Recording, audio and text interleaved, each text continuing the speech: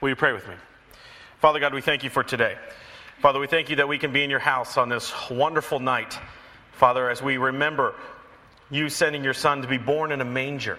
Father, we thank you for the fact that we can be here, that we can sing praises to your name. Thank you for our music team and their gifts, musical ability to sing to you, Father. Pray that you be with us, Father. Thank you for your word and teaching us. I pray that you speak through me, Father, that my lips are your lips, my heart is your heart, Father, and that we are not just hearers of the word, but we will be doers of it as well. I ask all these things in the name of your Son, Jesus. Amen.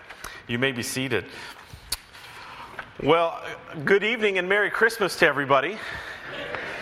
I want to say welcome to each and every one of you, as Pastor Barry already did. Especially if you're new, we want to say welcome to Christ Church, our Christmas Eve service. So happy that you're here. As you can see, that we've been in a series this whole month called All I Want for Christmas, and we've been going through different aspects of things that are long lasting, things like joy, hope, and peace, and faith.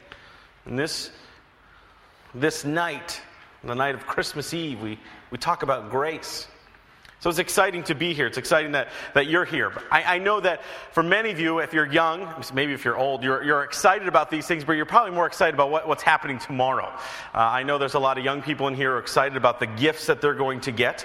There's some adults who are just as excited, even more so than kids, which is wonderful. I am excited. I know my wife and I, Deb, we have 2 children, and as they get older, it's fun to see Christmas, but it gets a little bit more difficult. I think as parents, you'll kind of know what I'm talking about when I say it gets a little bit more difficult, because the gifts get a little bit more particular. They get a little bit more specific. And my wife, I know we were talking this evening about how this year we hope we got it right. In the years past, it was just easy to give them a box and they would be happy. But as they grow up, it's a little bit more particular. We've been talking about our children about being thankful for whatever you get, because you really didn't deserve it in the first place, but be thankful for that gift. And to not give it back if you don't like it. I know that's happened in the past. Our children who are well-mannered got a gift, and one of our daughter and didn't like it, and with good manners gave it back to the person and said, "No, thank you." And so we're talking about being thankful, about getting the gifts even if you don't deserve them, because it's absurd to give it back. It was a free gift, but it's a wonderful time. Christmas, it's a wonderful time of the gifts, and we've been talking about gifts that are more long-lasting. As we already read, the passage this morning or this evening was from Matthew, and all the songs we sang are really pointing to the Nativity. And it's a wonderful time to do that, especially this time of year.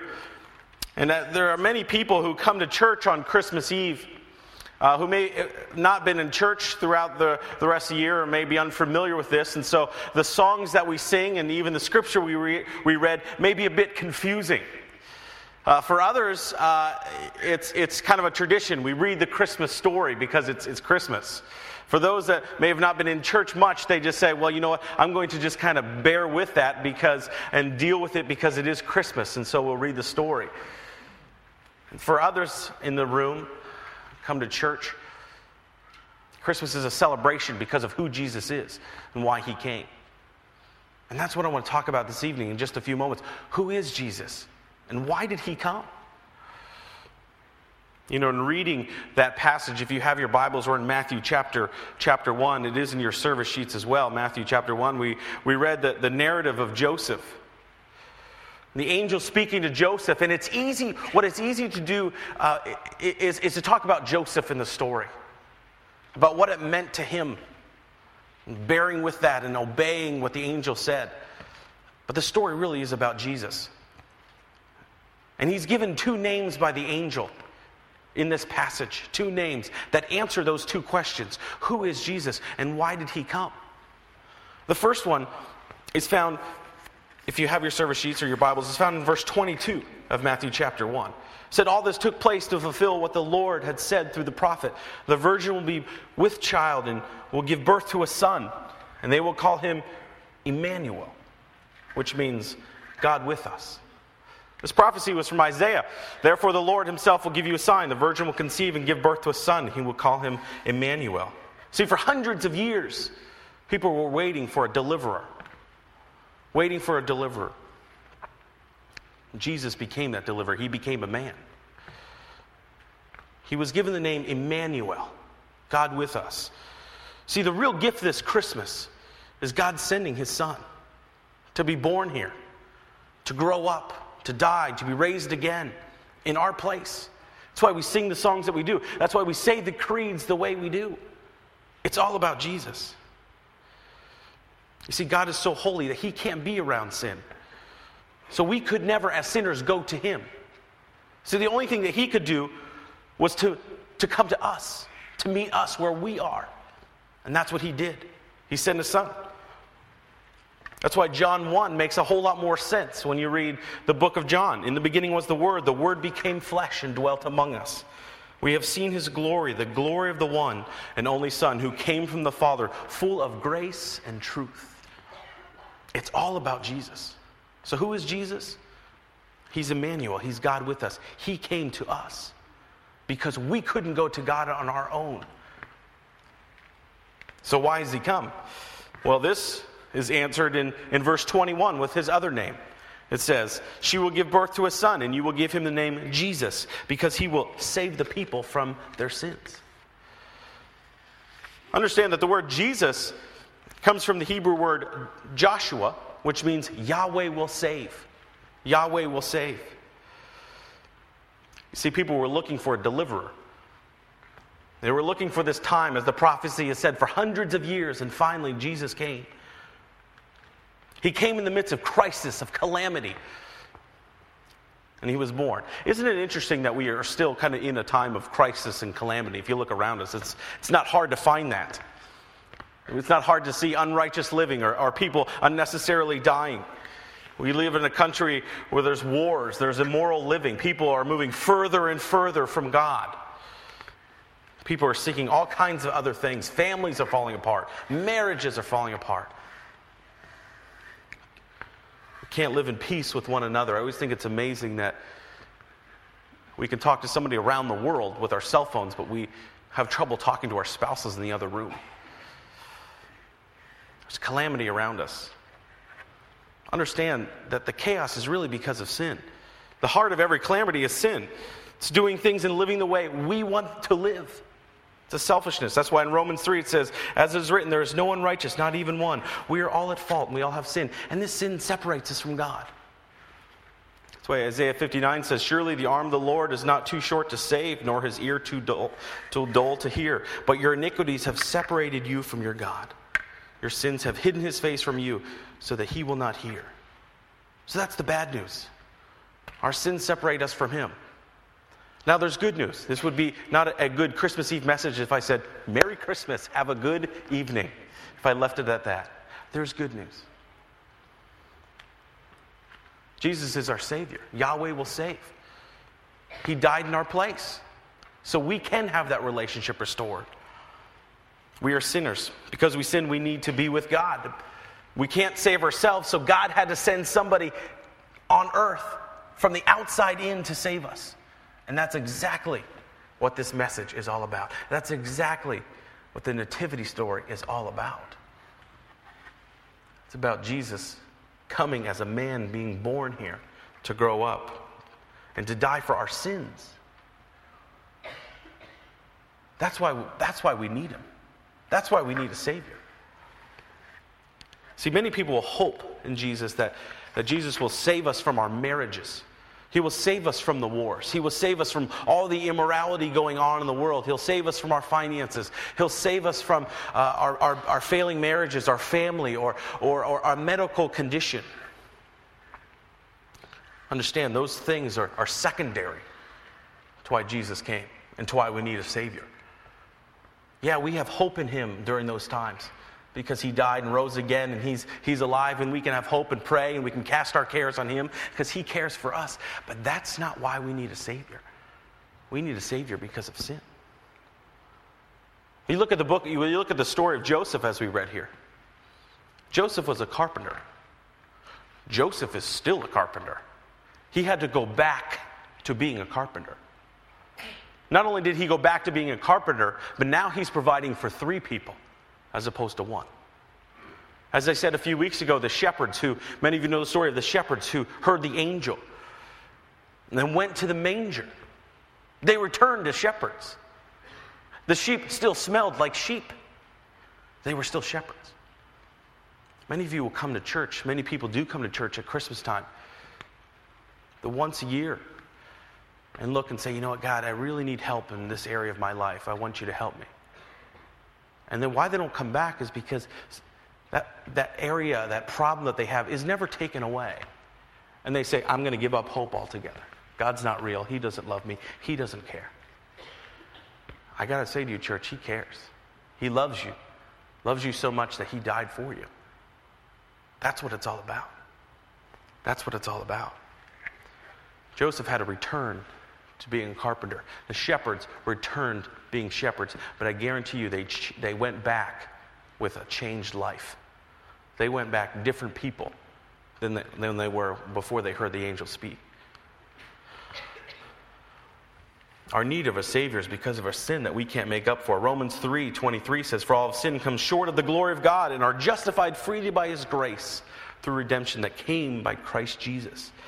God presented Christ as a sacrifice of atonement, Romans says, through the shedding of His blood to be received by faith. This is grace. Grace means we're given something that we don't deserve. You're given a present that you don't deserve, that we don't deserve. We deserve to die, but He sent His Son to die for us. My prayer for you is that this Christmas that you realize that grace isn't a thing. As Paul Tripp, who came to our church a few weeks ago, says, the ultimate gift of grace is not a thing, but a person, he says. The baby in the manger is God's best gift, sent to fix what sin has broken. So when we look at our lists, my encouragement is, as we look at all the things that we want for Christmas, my encouragement to you is if you don't have Jesus in your life, that's the gift. That's grace. That's grace. Something we don't deserve. I mean, can you imagine God, who created humans back in Genesis, asking them to live a certain way, then they decide to live totally different. They discard Him from every aspect of life. They live unrighteously, immorally.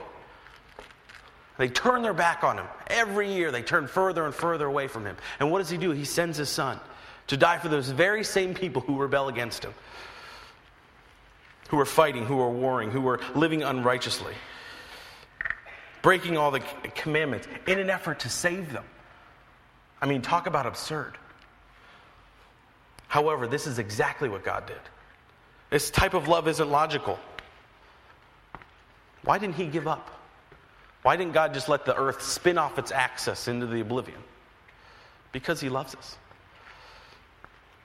After every generation of people had spit in His face, He still loves them. And even today, after billions have chosen to forget about Him, He still waits for them. It's inexplainable. It doesn't have a drop of logic nor a thread of rationality.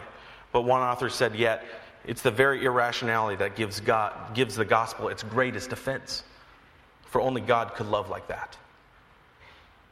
How absurd it is to think that such nobility would go to such poverty to share such a treasure with thankless souls. In fact, as one author wrote, the only thing more absurd than the gift is the unwillingness to receive it. So how do we get Him? How do we get Him? We know who He is. We know why He came. We know why we need Him. So the question is, how do we get Him? It's very simple. Ephesians 2:8 says, "For it is grace that you've been saved through faith, and this is not from yourselves. It's the gift of God." See, many people will hear about the story at Christmas. Many of you already know the story. You've heard about the story. You know the story of the manger and the shepherds. That's the intellectual part. But faith moves beyond that. You may say, I know Jesus. You may even say, you know what, emotionally, it's good that I would have a relationship with Jesus. Why? Because ultimately I'll spend eternity with him. And during this present life, I can have a relationship with him, casting my cares on him, all the things I'm going through, trusting in him, knowing that he's in control. That's the emotional piece. The piece that many of us fail at, or many of us that will come to church once a year will fail at, is committing to it. It's that one step beyond. It's the one step beyond. Faith goes beyond intellect and emotion. It moves to commitment. Commitment. As you read in the story, well, we didn't read the entire narrative, but the last verse, if you have your service sheets, is when Joseph woke up, he did what the angel of the Lord had commanded him and took Mary home to be his wife. I mean, what would happen if Joseph woke up from that dream and went, that was a neat dream, and then just went on his way? What would happen if the shepherds who heard the angel saying, go to the manger, said, wasn't that weird? And then went right back to shepherding. Hey, the wool's really expensive this year, hey, Mac? And, what if they said, I'm not going to go to the manger? What if the wise men saw the star but never went? What would happen to the story? They all heard it.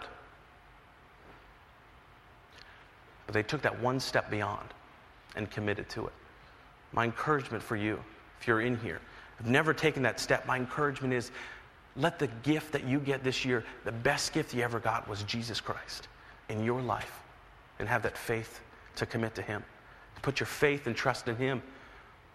Recognize that you're a sinner, that you can't save yourself. Confess your sins to him. And ask for him to save you. Romans 10 says, if you declare with your mouth that Jesus is Lord and believe in your heart that God raised him from the dead, you will be saved. That's the good news.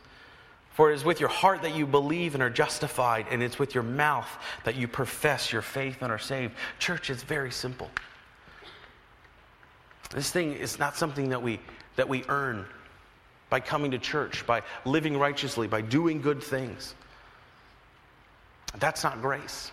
Grace is getting it even though we didn't deserve it. But we need to have the faith to commit to it. Not just know it, but take the next step beyond. As Joseph did, as the shepherds did. As the Magi did, to commit to it. To follow. Asking him to forgive you and be the Lord of your life. And begin looking beyond this life at something better. That's what I love about the song that Ava just sang. And I mentioned this before when she sang it 2 weeks ago. How much we can learn from a child. She sang the Father sent his light to shine within the dark. He sent his only Son to live within my heart. How much we can learn from a child. It wasn't about presents. It's not about what she's getting tomorrow. It's not about what she gets to open tonight. The Father sent his light to shine within the dark. He sent his only Son to live within my heart. My question for you tonight as we leave this place, with all our lists, with all the stuff that we go home to as we'll see under the tree, all the presents wrapped up, my question for you is, do you have the true gift of Jesus Christ in your life? The gift that lives with you forever. Because grace isn't a thing, it's a person. We need to go beyond knowing, beyond the emotional aspect of it, and commit to it. That's my prayer. That's my one hope as you leave this place tonight. So are you prepared to do that? Are you prepared to step out in faith? Will you pray with me? Father, we thank you so much for the fact that you did send your Son, Emmanuel, to be born here on earth as a man. And Father, for naming him Jesus, because he will save us. Father, I pray that you move in this place, Father. As many of us have heard the story and know it, but many of us have never committed to it. Father, give us that motivation like Joseph to get up and to follow.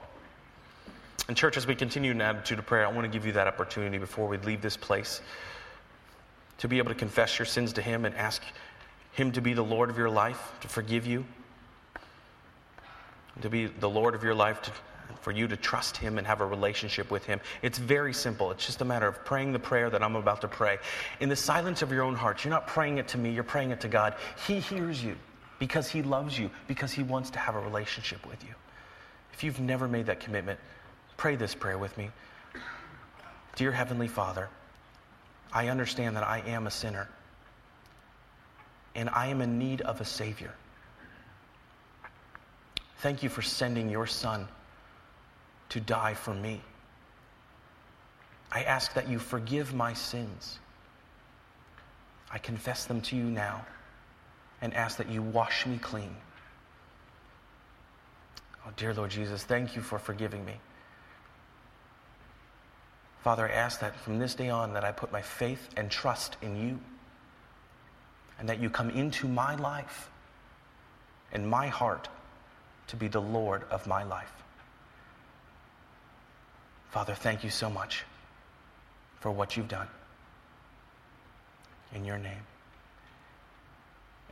And Father, I thank you so much for those that committed their lives to Christ, Father, how I celebrate that time. Father, how we as a church can celebrate, as you are celebrating now, for those that went beyond the intellectual, went beyond the emotional, and went to the commitment, Father. Thank you for them. Father, and as we approach the communion table, Father, I pray that for some, maybe this is their first time being able to take communion because they have a relationship with you, Father.